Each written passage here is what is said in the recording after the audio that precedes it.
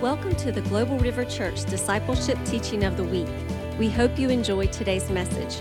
For more information about this podcast and other resources, visit globalriver.org. Okay, we're going to talk about John G. Lake. That's what he looks like. That's what he looked like. Looked like.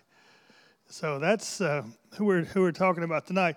Jan really helped me a lot. She's encouraged me. She said, "Terry, you're the only one that knows anything about John G. Lake. Nobody knows as much as you do about John G. Lake." Yeah. So it really has helped me a lot. So I'm going to try to impart to you some of the things that he went through in his life. He was 65 when he died. Pastor Tom asked me that today. And he was an awesome guy, but he had testing. He was tested throughout his life, and I'll say a little bit more. Now, I'm not good at this, but I'm going to be good tonight. This is a smartphone. That's about as far as it goes. All right. Born on March 18th, that's 3 days after mine, in 1870 at St. Mary's, Ontario, to James Lake and Elizabeth Graham. Now, his mom and dad were awesome people, but they weren't Christians. And they weren't sick. They had, I'm going to say a lot of things, and I'm hoping it'll be synchronized. They had 16 kids. 8 of them died. That was amazing to hear. So he was very familiar with people dying. I want to read a little bit about it. He moved to Sault Ste. Marie, Michigan, as a young boy, and I'll show you where that's at in one of my maps. He was saved by the guys with beat the drum, the red. What do you call those? Salvation Armies. He got saved at 16 years old from the Salvation Army. 8 kids died of a disease before John before he grew up. For 32 years, at least one member of the family was an invalid. So he was very familiar with that. During that period, our home was never out of the shadow of sickness. His boyhood was filled with memories of funerals, hospitals, grief-stricken parents trying to forget the sorrows to assist the living members of the family. So that's what he grew up at. All right, now this is where he studied at Garrett Bible Institute. That was a small he was there for 4 years. But he was an ordained Methodist minister at the age of 21. They gave him a church, but he refused it. He went to Lake Hart, he went to Harvey, Illinois, it's a suburb of Chicago. It's south of Chicago. Is anybody here from that area that knows that area? Yeah, you're from Chicago. Anybody but Jan. Yeah, Sault Ste. Marie he went there for health reasons because he thought his wife was going to die unless he moved her. Okay, so this is what. He was. Do not rely on Wikipedia for truth. Especially Christian truth, because they are not a good source for Christian truth. In fact, they will say everything that is true is false, according to them. And I looked up some of what they said, and it was all negative. And I remember Bill Johnson saying that people criticized him a lot on internets. And so anybody that's doing anything for God will have critical things said about them. And that's the same thing with John G. Lake. All right, Sault Ste. Marie is right there. You can see it. That's where it's at. It's right on the border Canada and Michigan. That's Upper Michigan, that's called. What do they call it? UP, Upper Michigan. Upper Peninsula. So there's a Lake Michigan's on the left and then Lake Erie's on the right? And right there between the two, there's a bridge that goes across that water, and Jan's dad worked on the bridge. So he helped build it back in the old days. Okay. Now this is the way he lived. I never touched whiskey, never used tobacco, never committed an unholy act in the moral sense. But that proud heart of mine had to struggle like a man drowning until I was ready to say, Lord, you save me. In other words, he didn't do anything wrong. He didn't. What's the Lord going to save him from? From himself, from his pride. And this is the thing that'll get to you the most. Is I'm proud of the way I was raised, and I'm proud of that's pride, right? So that was his biggest problem. He moved to Chicago, and he got married. On February 5th, 1891. He was 21 when he got married. Is that right? 70, 80, 91. 21 when he got married. And he married a woman named Jenny Stevens of Newberry, Michigan, in Millington, Illinois. They settled at Harvey and had a son, Alexander. And they met Alexander Dowie. Has anybody ever heard of Dowie? He was an awesome healing evangelist who got, as we will see, he got off track, and he was Elijah, he said. He said, I'm Elijah. And so I'll tell you a little bit more about him in a minute. There's a little pictures of Chicago back in the old days. And that's the building that Dowie. So Dowie had a big part in John G. Lake's life. And you'll see why.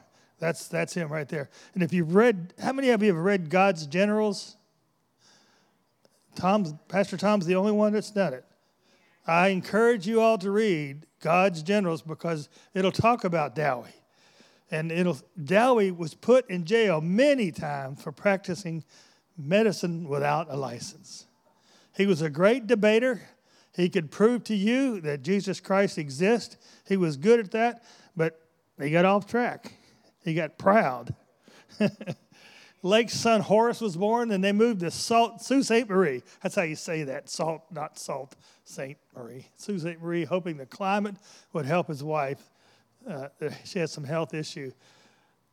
Lake starts the Sioux Times newspaper, so he was good in Harvey, Illinois. He also started a newspaper, and then he also started a newspaper in the Sioux Times. Jenny is led to the Lord by Dowie. His wife was saved under the tutelage, they call it, of Dowie. In 1898, Lake's son Otto was born. He had 7 kids total, and with his wife Jenny. Jenny becomes comatose after the birth, but is healed by Dowie. So that he calls Dowie up and says, "Pray for my wife," and then she gets healed. So he had a tremendous anointing for healing. And he might have had some issues, but he was he was anointed. Now down at the bottom it says Jenny and John no longer believed in medicine or doctors. Now, John G. Lake had so many miracles happen in his life, and anointing, and he was familiar with heartache and sickness, and when doctors didn't do what he thought they should do, so him and his wife says, we don't need doctors, we'll just ask God to fix it. So that's the belief that he had. He believed that God would take care of it. And this is him and his family. This is when they had 5 kids, I think. 1, 2, 3, 4, 5. There's 5 here. They had 7 total. So he's on the right, and his wife Jenny's on the left. And the kids are in the middle. So I don't know every name now. Okay. They joined Dowie's church in 1898. The Lakes are water baptized by Dowie. In 1990, he was an ordained deacon by Dowie, and Lake baptizes people, including his son. So this has all happened with Dowie's help. So he was a great mentor. People have people that have been walking a long time as mentors. It's somebody that is an example to as what a Christian would be. And so Dowie turned out to be that. All right. Things started happening in their life. Jenny is accidentally shot and she's paralyzed. I guess her 4-year-old son was playing with a pistol. Don't ask me why they had a pistol, but they did. And shot her in the back. Lake contacts Dowie and working with Elder Bryant prays for Jenny's healing. And she is healed. This is, you can't read this, but it just to show you it was in the paper, her healing. You can see the big lettering there. And this is how it happened. That's the only reason I know that she was shot in her back by her son. It's amazing. That's just one thing that happened to her. All right, do y'all know Charles Parham? Have you ever heard of him? Seymour. Y'all remember Seymour? Yeah, he was a one-eyed black man. Azusa Street. He started Azusa Street revival, and it was awesome. Lots of people were healed. Well, Parham trained Seymour. In fact, since he was a black man at that time, he had to sit in the hallway while Parham gave the talk. So Seymour would sit out in the hall while everybody else was in the seat, and he would listen to the Parham talk. So Parham, Charles Parham, he was a really good man, and he plays a big part in the Christian existence at that time. All right. In 1901, Dowie declares himself Elijah, the restorer, and claims he has the gift of the Spirit. Now, this guy who had a tremendous anointing, a tremendous debater on the Christianity, he failed the test. Now, whether he's going to be in heaven or not, I'm not God. I don't know. Okay. Daughter was born. Overseer for Dowie in South Africa concerned. All right, Dowie started messing with money. I think he got in trouble by spending money he didn't have. And they had a couple turnovers in the leadership. Now, this one on the left, on the bottom, is William Seymour. On the right is John G. Lake. And the guy on the left, on the very back, is Hesmalach. I think that's how you say it. And F.F. Bosworth is one of those other two. I don't know which one he is. So there's 5 people and 4 names. You have to figure it out.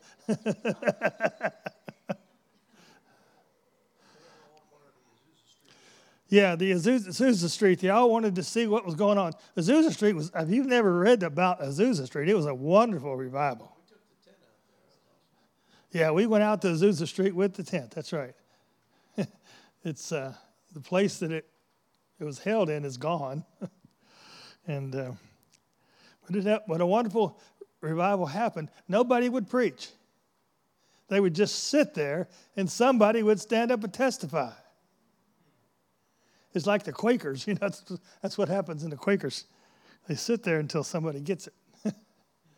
All right, I'm going to read you some of these things here. When you have had the vision that I have had, when you shed the tears that I have, this is Dowie speaking here.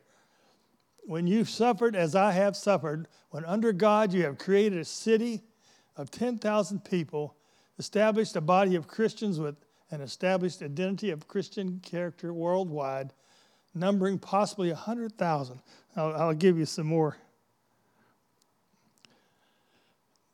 Dowie to Lake, this is who said it. You will be competent to criticize if you develop constructive qualities equal to your critical capacity. You will be a bigger man than I am At present, however, you are an operator, not a constructor, but you got it in you. So he said that to Lake. All right, what city in Illinois was started by Dowie? Come on, you guys. What do they call the temple in the Bible? Where's the temple at? All right, Mount Zion. Zion, Illinois was started by Dowie. Now, he had a good idea. He said, hey, let's get a bunch of Christians. Nobody can be in this city but Christians. We'll have Christian schools. Our kids will be raised with Christian environment. That's really a good idea. But it's never been blessed by God. And Zion, Illinois was not. It was not blessed by God. It's,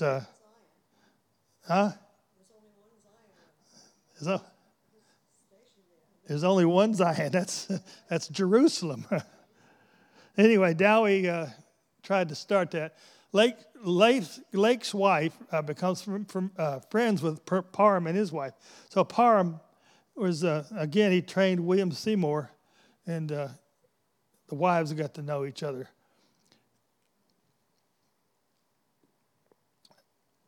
Okay, this real estate office was by Lake. He also had a seat on the Chicago Board of Trade. So here was a man with lots of money. And I think I said he was a millionaire. That's not it. All right, he was a millionaire when he decided to quit working and start doing the stuff for God. Back in the early 1900s, $1 million was a lot of money. I don't know how much it would be worth today.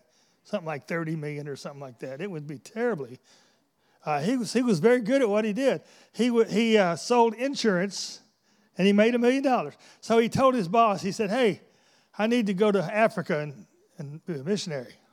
His boss said, sure, we'll give you 3 months. And inwardly he says, hey, he's getting paid $50,000 a year. That was a lot of money at that time. Plus he gets extra money from selling things. So he ended up being a millionaire, but he never went back to selling again. He started working for Jesus. That's a lot of money. Okay, in 1904 and 1905, the Welsh revival occurred, encouraging others to believe in revival. Now, what happened in Welsh revival?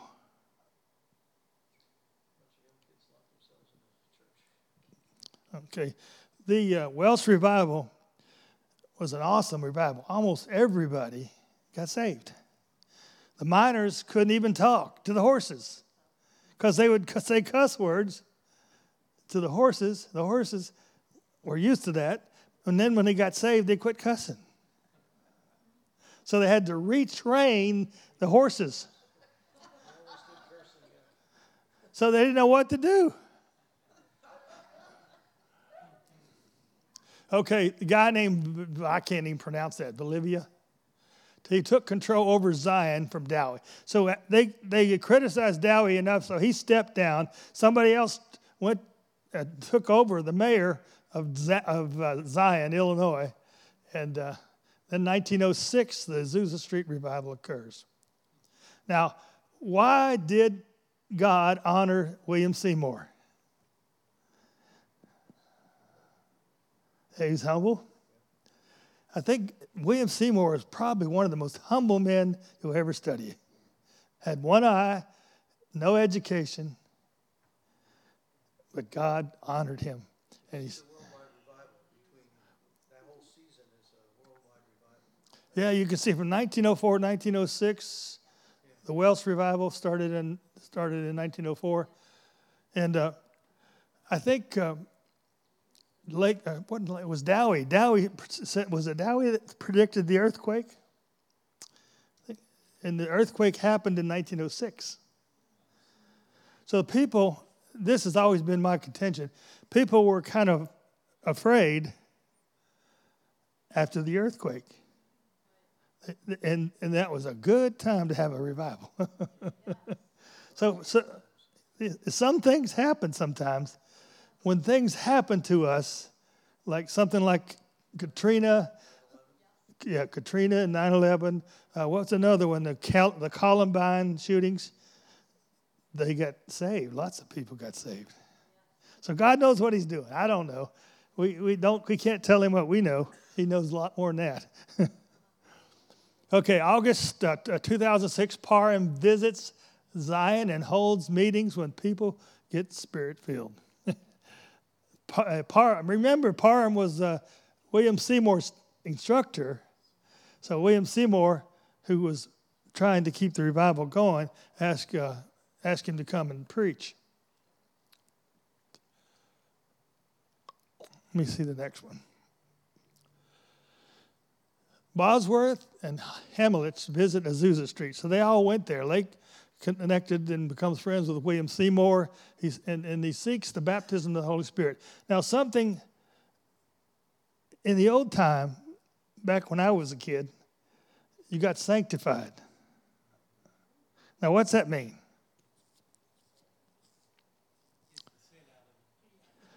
It's the second blessing is what we called it in our church. Has anybody gone to church there like that? Eddie, you've been to churches like that? They had second blessings? Yeah, you get saved, you get sanctified. Well, Lake wanted all of it. He wanted the Holy Spirit too. So he got, for 9 months, he fasted and prayed to be filled with the Holy Spirit. And he gave up. He said, I guess it's not for me. And boom, God came.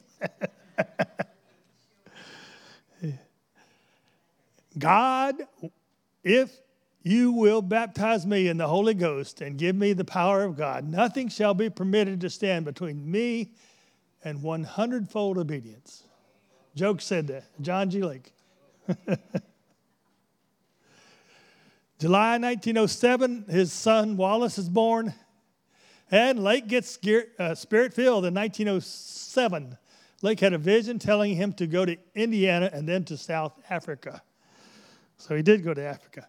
In October 1907, the Lord in his goodness baptized me with the Holy Ghost after several months of deep heart-searching and repentance unto God. Seek him till he comes. There you go. Lake and this guy, I can't say his name. Does anybody pronounce that for me? Hezbollah do joint campaigns in Zion, Illinois. They began plans to go to South America. So did I say Africa? Let me see. I have smudge on my glasses. South Africa.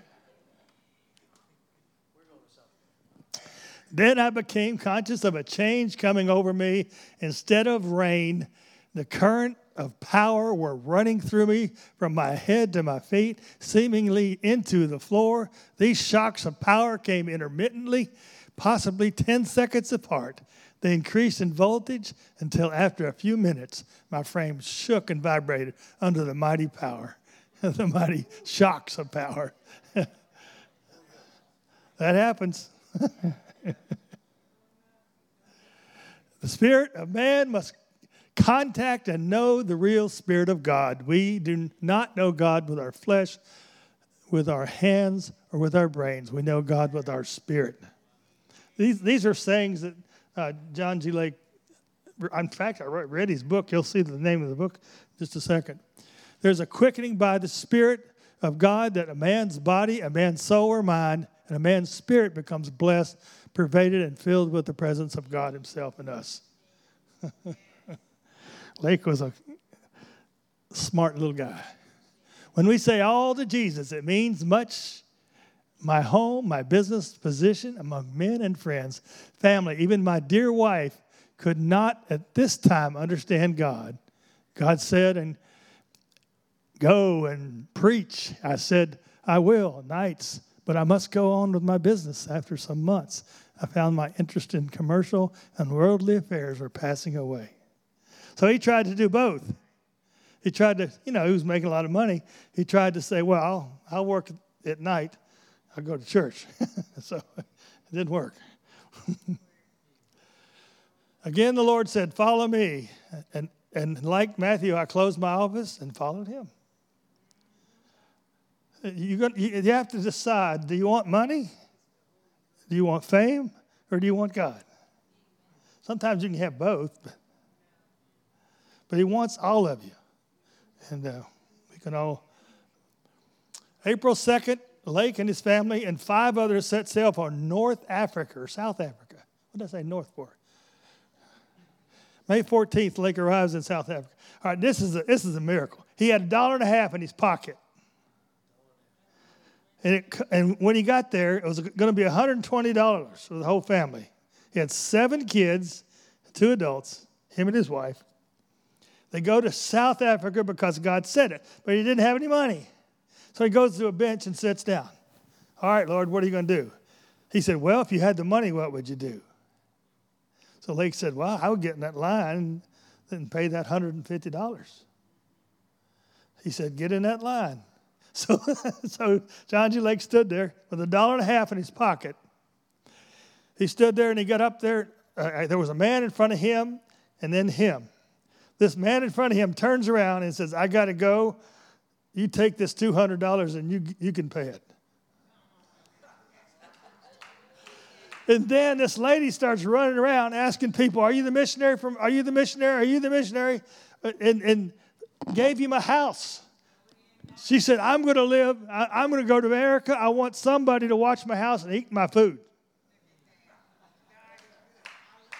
That happened.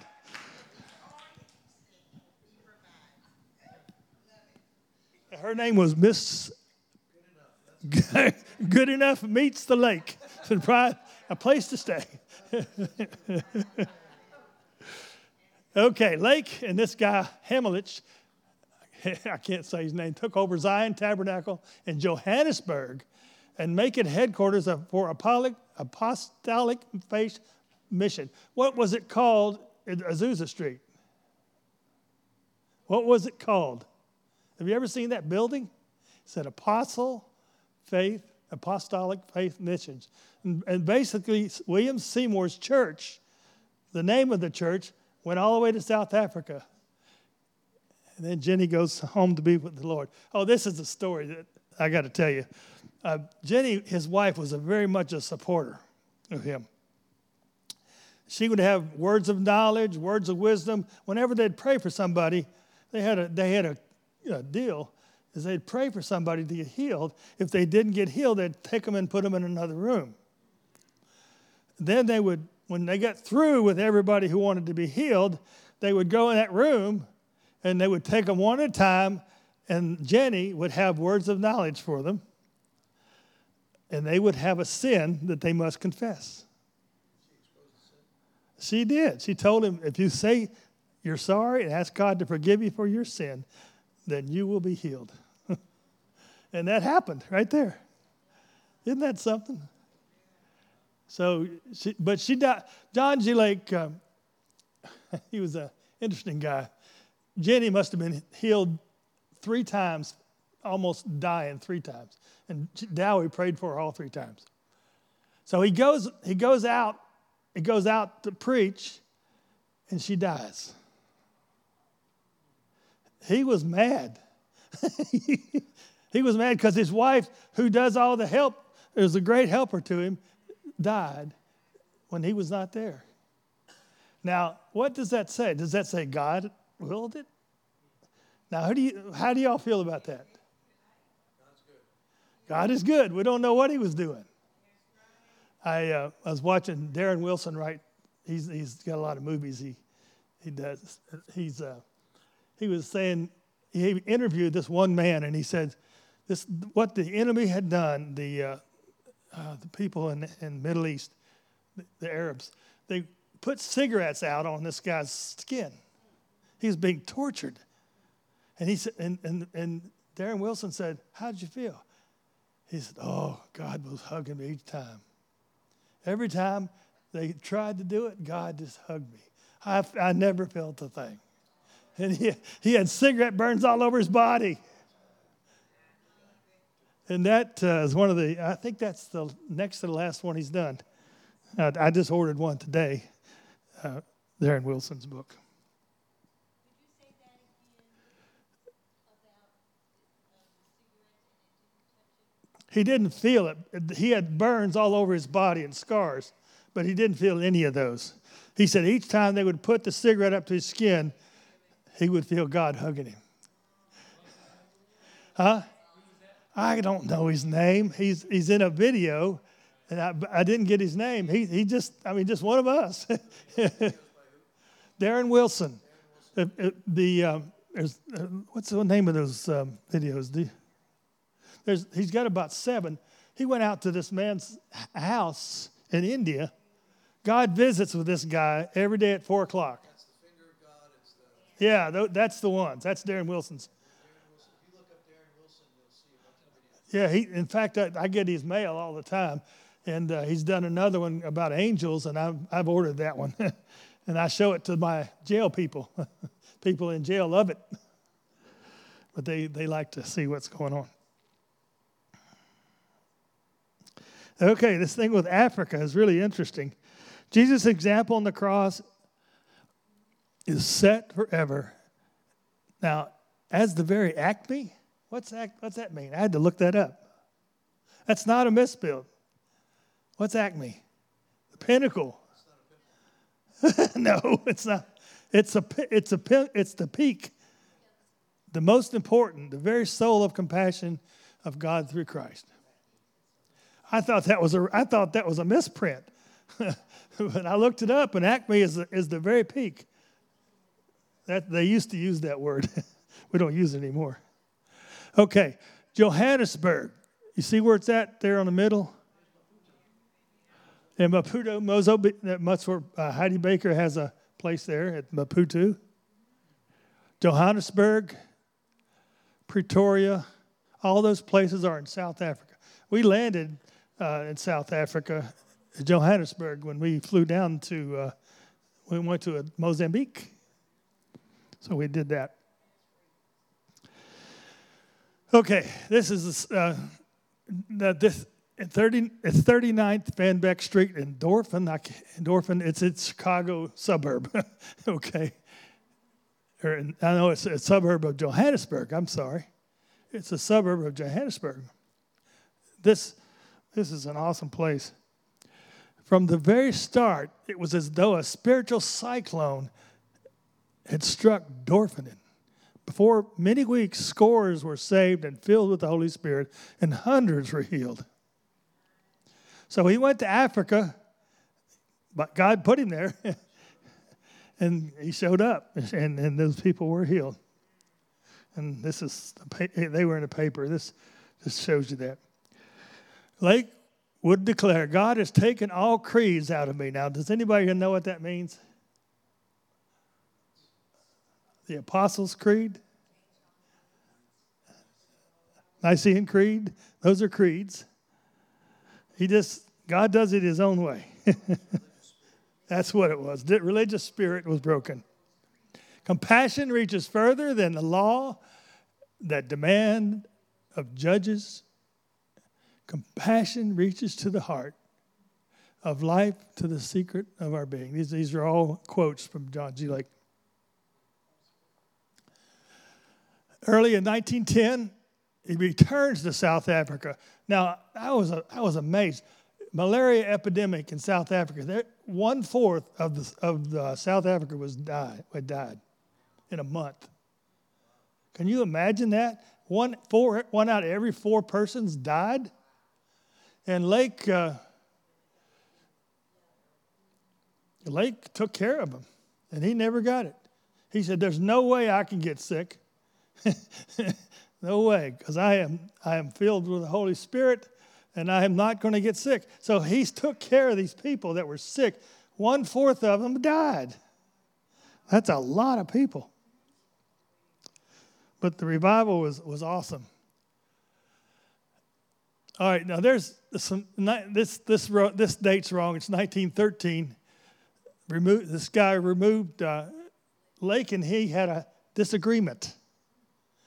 And I don't know what happened and whose fault it was, but Lake returned to America and began throughout America preaching. So he went back to America after having a very successful tour of Africa, and he went back. All right, he got married again. And this girl's name was Florence Witzer of Milwaukee. He attends the organization of Assembly of God, though he never joins. I don't know why somebody put that down there. Summer 1914, offered a job by Hill, but declined. Hill provides free training passes. These are people that he deals with every day, people that are in his life, and they had conflict. Assembly of God I think it was started about this time, about 1906, after the revival there in Azusa Street. The Assembly of God Church started up. Now, one thing that Assembly of God believes, and I don't know if you don't be offended by this, but if you get filled with the Holy Spirit, you speak in tongues. That's evidence is the speaking in tongues, and they say that the Bible does. That's what the Bible says. So I'm not arguing with that. That may be true. But I know some people that are saved and filled with the Spirit who have not ever spoken tongues. But whether that's a good question. This is the book I read. It's a biography of John G. Lake. It's about that thick. I read the whole thing, and I just took a picture of that thing. All right, then he went to Spokane, Washington. He prayed, I think, for 100,000 people. Therefore, mankind has a right to health as he has a right to deliverance from sin. If you do not have it, it's because you are being cheated out of your name, of your inheritance. It belongs to the name of Jesus Christ. Go after it and get it. So John G. Lake believed that everybody would be healed. If you got anything wrong with you and you ask the Lord to heal you, He'll heal you. How many of y'all believe that? So we all believe it. Why don't we do it? All right. We have to pray when God gives us the direction to pray. And it's up to Him what happens. But He says, ask anything in my name and I will give it to you. So that's in the Bible, and that's a fact. And John G. Lake believed it. And God really, really showed him a lot of healing. As He is, not as He was. John said, so we are in the world, not in the life to come. The glory is not for the life that is coming, but for the life that is now. The victory is not for the future, but it's for now. That's what John G. Lake believed.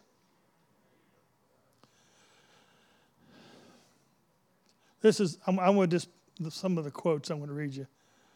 What memories sweep my soul today, overwhelmed at the remembrance of my darling wife's death. I laid down and God permitted my tears to flow freely, as tears always do bring relief. So his wife, he really mourned her, even though he got married again. Oh, one good thing about his marriage the second time was the wife was a stenographer. Now, what's all his messages after he got married the second time were she told, what did you call, printed them? Yeah, she typed up.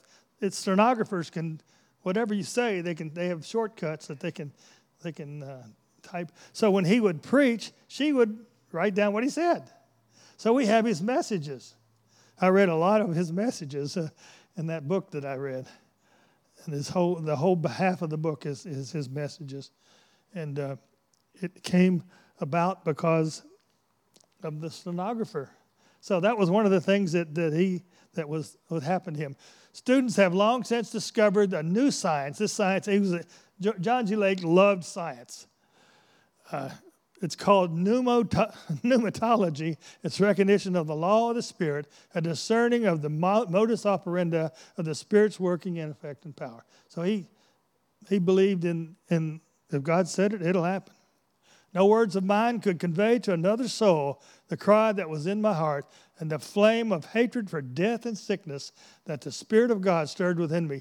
The very wrath of God seemed to possess my heart. I can remember reading about John G. Lake when somebody, he got with a bunch of scientists and he said, okay, come on, guys. Now, get a guy to the hospital that has I'll say in the stomach, has a rash on his stomach. Get him right now and bring him up here in front of me. So they did. He stuck his hand on that man's, and he prayed God would heal that rash. And that was all he did. He said, okay. The next day, there was a handprint on the man's stomach. It was pink where he touched, and it was all over him. It was a handprint right there. The rash died when he touched it. So he touched things, and he had scientific, he was a scientist. He had scientific evidence of healing by other means, but he would touch people, and wherever he touched was healed. And again, he had faith that God would heal him. And he did. Okay, Lake begins he's talking on the radio now. Early in September 1935, he suffered a stroke, and Lake goes home to be with the Lord. I think he lived 2 weeks after his stroke. Again, when he was 65 years old, God took him, but he didn't believe in doctors. He believed that God would heal anybody that asked for it. That was his belief. Here's some of the buildings that he saw.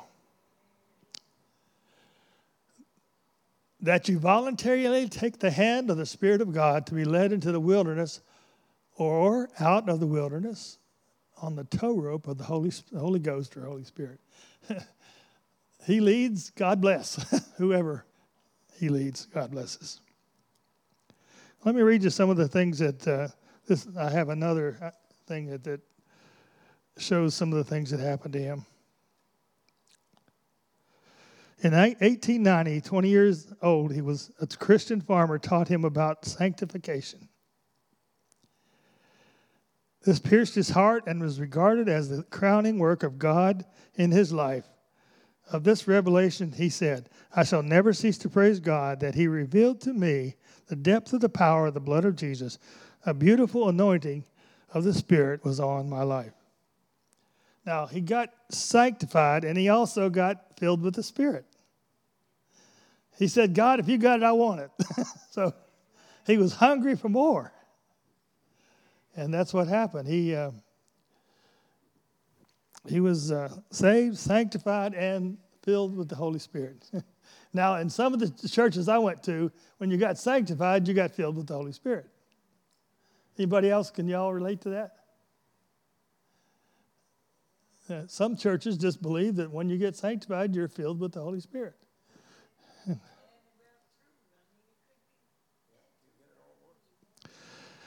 Well, I believe that nowadays, I believe that there's steps. You get some there, you can call it what you want. You get some here, you get some here, you get some here, and bam. Sometimes, like Pastor Tom got knocked out, right? Started speaking in tongues. One Holy Ghost. There you go. There you go. It gives you what you need to do what you need to do, and that's what we have to believe. That it's not doctrine says do it this way. It's not. It's what God says. Don't worry about your doctrine. And so I have the belief that if somebody is in the Holy Spirit is filling some person, I don't care what denomination he is, because I've seen Christians in every church I've ever been to.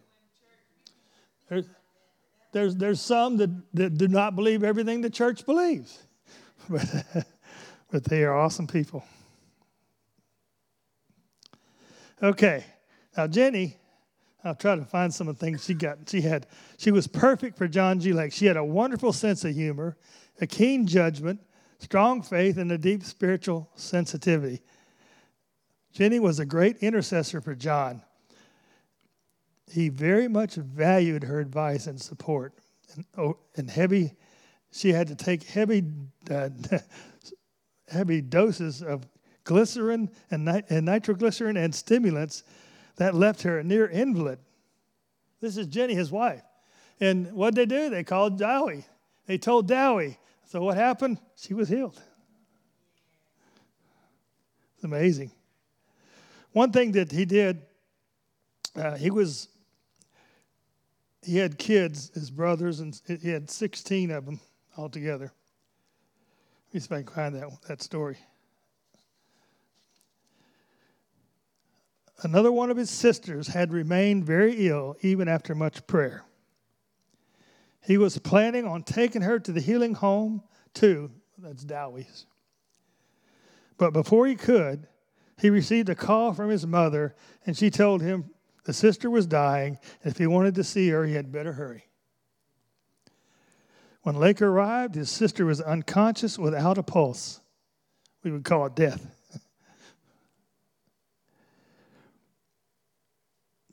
Moved by it all, he looked at his sister's baby lying in the crib. She must not die. I will not have it. Of this compassion, he would later write, no words of mine can convey to another soul the cry that was in my heart and the flame of hatred for death and sickness that the Spirit of God had stirred within me. The very wrath of God seemed to possess my soul. So Lake paced the room as his heart cried out, and he took his Bible. He said, "This is not true." Threw it against the fireplace.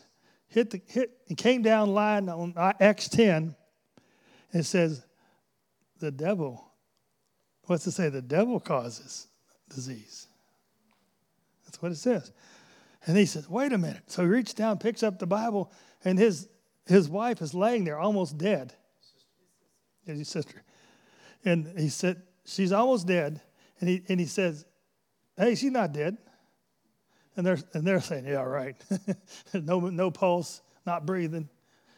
But he said, "Nope, I rebuke him. I rebuke you, Satan, in Jesus' name. And by the blood of Jesus, you will get up." And she did. She got up. Well, it's amazing what God will do with us. And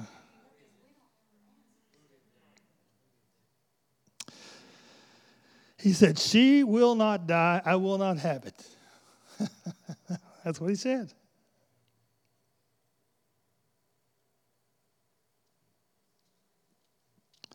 Dowie, they got a hold of him after she was prayed for, and he said, "Hold on to God. I'm praying she will live." That's all he said. They telegram from where he was to that. Now, he also started a ministry in Spokane, Washington, where 100,000 were saved and healed. Lots of healings. What did the census say about? Yeah, they said it's probably the healthiest city in the world. And because he started his healings room. So the things he did in Africa, he brought to Spokane, Washington. He prayed, and if they didn't get healed, they went in this other room. And they had somebody else, not his wife, but somebody else would say, "Hey, this person has a problem with anger." I'm just saying that. So if they repent of their anger, then they will be healed. Yeah, discerning of spirits. That's what they call it. And this is one thing that Jenny, his wife, when they were married, what I remember now, she was healed multiple times. Well, the people were impressed. And in fact, the last time she was healed, and it became national news, and it was in the newspapers. People all over the place came to see him. So they came to their house and they slept on the road, or on the backyard. They were in the backyard sleeping. That's where they stayed. And he would line them up, and the next day, much like Jesus had lines, and he would pray for them. So his wife would feed them. He had 7 kids by this first wife. And now this is something I don't understand, but 5 of them, most of them, all of them, do not like their dad. Yeah, like King David. Was he a good father? Yeah. So he was not a good father. So he got married again to this stenographer, and the kids loved him. And he had 5 kids with her. Back in the day, they had lots of kids because you knew they weren't living very long. So have as many as you can, you'll get about half of them. That's what it looks like. That's what the thought was, you have the kids. Life expectancy was not long.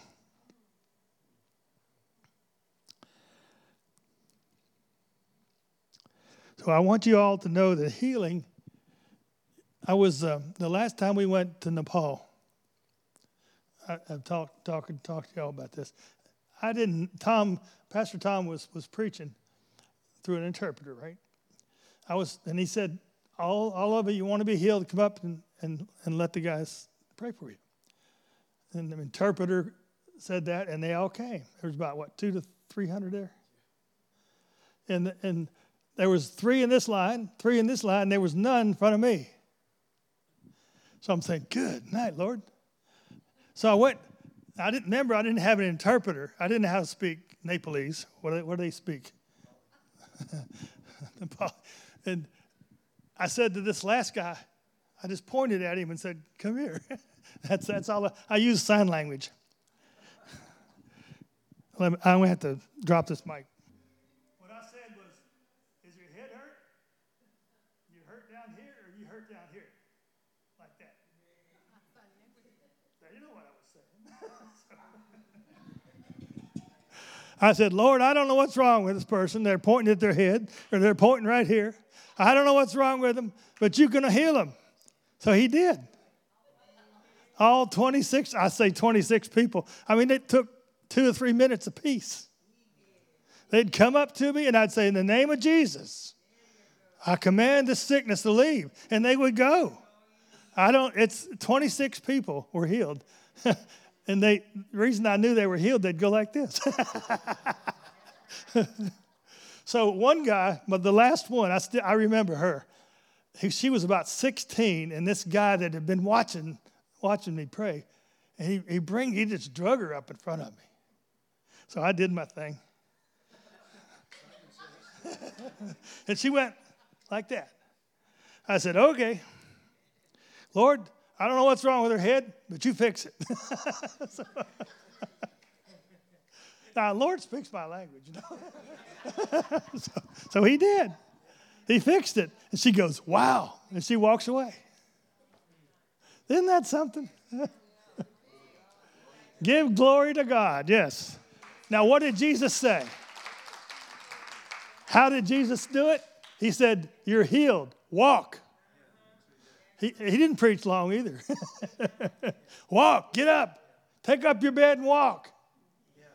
When Jesus prayed for healing, he prayed quick, short prayers. Now, the first time I was down on a mission trip, I said, wait a minute, I got to pray. Oh, God of the universe, come down and heal this worm in front of me. I didn't say worm. But I thought, no. Yeah, it seems to me some people have the gift of healing. Isn't that something? Let's talk a little application. I think this is good timing. A few minutes left here. First of all, if the Holy Spirit's in you, which we pray, Lord, come, right? Luke Gospel, chapter 11 says, if you'll ask the Father, he will give you the gift, right? If an evil father knows how to give a good gift to his children, how much more would the Heavenly Father give the Holy Spirit to those who ask? So we ask, John G. Lake, and many of them in that 1800s, 1900s early, they went after the Holy Spirit for months, right? You remember Finney's Liquid Love? Finney was in pursuit of it for many, many months, right? And so there's been a breakthrough by forerunners who have been interceding for the Holy Spirit to come. So now it seems to come regularly if you ask for it. I think the same is true with the forerunners for deliverance. When you look at the Adam A. Hammond and her Frank Hammond and them, Derek Prince, right? They were forerunners of the deliverance ministry. Now today, remember, this is not common, but 50 years ago, 35 years ago, when I was in the this deliverance stuff, it wasn't happening. It was not obvious, at least not regularly. But now, today, it's common that people will come and seek after deliverance in Spirit-filled churches. So back to your question. When the Holy Spirit comes and indwells us, we've been in places, you've probably heard our testimony when we were we've been in many places, but the one that stood out in Tanzania, when God asked us to go to Boma, Tanzania with Leif Hetland. Leif carries a love anointing. We'd been invited to go and do deliverance. Well, when the Muslim faith in that town of Boma was broadcasting and going anti-Christian, and we were there as members of Leif's team, that day God showed up and 450 got saved, and I don't know how many hundreds got healed, supernaturally, of tumors, eyeballs opening, deaf ears opening. And it was like, I thought, God, we have this new healing anointing. It's so awesome. We're like, we've got that. And what the Lord told me was, no, Allah challenged me, and I won't be challenged by Allah. You, as the carriers of the Holy Spirit, were in the right place that I needed at the right time. I will give you everything you need at that moment because I've called you there. And that healing anointing, so here's my belief system, on my experiential belief on this, and I can back it up biblically, is that the Holy Spirit can do whatever he wants to do, wherever he wants to do. He's the gift of he doesn't, yes, there's a special anointing. He lists them. 1 Corinthians 12 lists 9 gifts there. Romans lists gifts. Yes, healing, prophecy, faith, the gift of faith. But if you have the Holy Spirit and you're God's emissary in that place at this time, you got it all. He'll do whatever he needs to do because he doesn't give you a little bit of the Holy Spirit, even though you may have a gifting or a compassion. I call it. Lake obviously hated death and sickness. He hated it. He saw his children and his brothers and sisters die. He hated it. So he says, and if, I love how God deals with it. Throw the Bible against it. Doesn't work. Yeah. Opens it up. The devil did it. Oh, in the name. And then he rebukes him and she's healed, right? So what's the point? The point is, biblically, we believe you got it. And if the Lord tells you don't take the pills from India, start believing your shoulder's healed, and guess what? God will start doing it. You know my testimony from last week. I don't know what was going on with my knee, but our team got together. Someone had a word. You've been cursed. People speaking evil against you. We're cutting that off. The intercessors are coming together, and you're healed. Guess what? I'm healed. So God is just able to do all of that. And so a couple other interesting points about this. Notice that Parnham, Dowie, Bosworth, Seymour, there was a group of men and women in that season of that particular move of God that came together and they amplified each other. We see this right now. Every generation, look at it right now. Heidi Baker, Bill Johnson, Randy Clark, right? These revivalists that we now see in our revival network that we're part of, they represent well over 10,000 churches and parachurch organizations. And when you look at them, you get together. If you've never been to the Voice of the Apostles, y'all need to go. I'm just telling you. Go to the Voice of the Apostles, Voice of the Prophets. Go there and experience what happens when they come together from all these streams and they amplify one another. Right now, that's what's going on in the earth. It's just powerful. A couple other things. We pray on a regular basis Sunday. God just said, somebody came up and said, so-and-so's in the back and they're in a lot of pain. I said, well, we're not going to have that. So we how many are in pain? And what? There must have been 30 hands that went up, right? We need to pray and give God room to work. When Heidi got her prophetic word from Randy Clark in 94, that she was going to be given, God was offering her the nation of Mozambique. that she was going to see the blind see, the dead would hear, the dead would walk or be raised, and the deaf would hear. Heidi went back to Mozambique, and for 1 year, she prayed for every blind person she could see, and there's a lot of them. And not one of them was healed. For 1 year, hundreds of people, not one healing. And then one day, 3 women with the same name of Heidi, all of them blind, guess what? God healed them. And from that day forward. So what is it? You got to press in. You got to keep. You can get discouraged. You can give up. But we're not. He said these signs would follow them that believe. And there's enough believers in this house. That sign is going to follow us. And one day, I hope they'll be camped out waiting for us to get here. Right? Waiting for you to get here. So we're going to just believe for that. We're going to keep pressing in. I burn in the same area for deliverance that I hate sickness as well. But I burn in the area of deliverance. When I see someone tormented by demons, it just does something in me. And so when pastors from Colombia say, we've got voodoo from Peru, we've got San La Muerte and Macumba from Brazil, and we need help. Come help us. They're cursing us. Our children are dying. We're sick. That can't be allowed. Either this book is real, we've been given full power and authority over the darkness, and in no way can he injure you. You will have either that's true, or we ought to go just bake cookies and do something else, right? And so I think it's appropriate with Lisa's sermon on Sunday.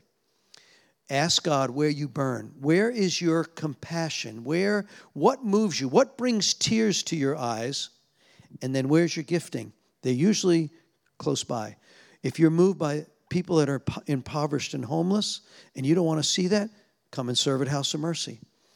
Go out on Street Angels. If you go into the camps, Sunday night, some of our team is in the homeless camps. So look, let's stand right now, and we're just going to, God's not teasing us. These are generals or forerunners in areas that we want to just ask the Holy Spirit. Lord, we know that you have promised us, it's in Revelation 19:10, the testimony of Jesus is the spirit of prophecy. Every time we hear what was, it says in Deuteronomy, that inheritance is for you and for your children. So we can grab on to these miraculous things of the Mariah Woodworth Edders, the John G. Lakes, right? We can grab those things and say, God, if you did it then, Jesus said in 1 John 3:8, he came to destroy the works of the devil. In John 14, he says, now you go and do likewise. In fact, greater shall you do, because I go to the Father, and you can ask anything in my name, and I will do it. So, Lord, I just ask that you continue to raise up a people of faith. Lord, that we just step into that place believing that you're bigger than sickness and disease and torment. And then, God, you'll open up the blind eyes, the deaf ears, the tumors, the cancers. God, you'll do it, and you'll receive the glory. We don't want to be off track. The other thing we get to see is when the Dowies and those William Branhams, where pride and confusion and false theology comes in, they lose it. We see it. It can happen. So we're not going to be pridefully arrogant about any of this. It's for your glory, God. Keep us in that place. We realize it's you do it all, God. And we're just the gloves on your hand. But we love being the gloves on your hand. We love being the people that are able to see the miraculous. It does something to you when you see it. When you see the tormented set free.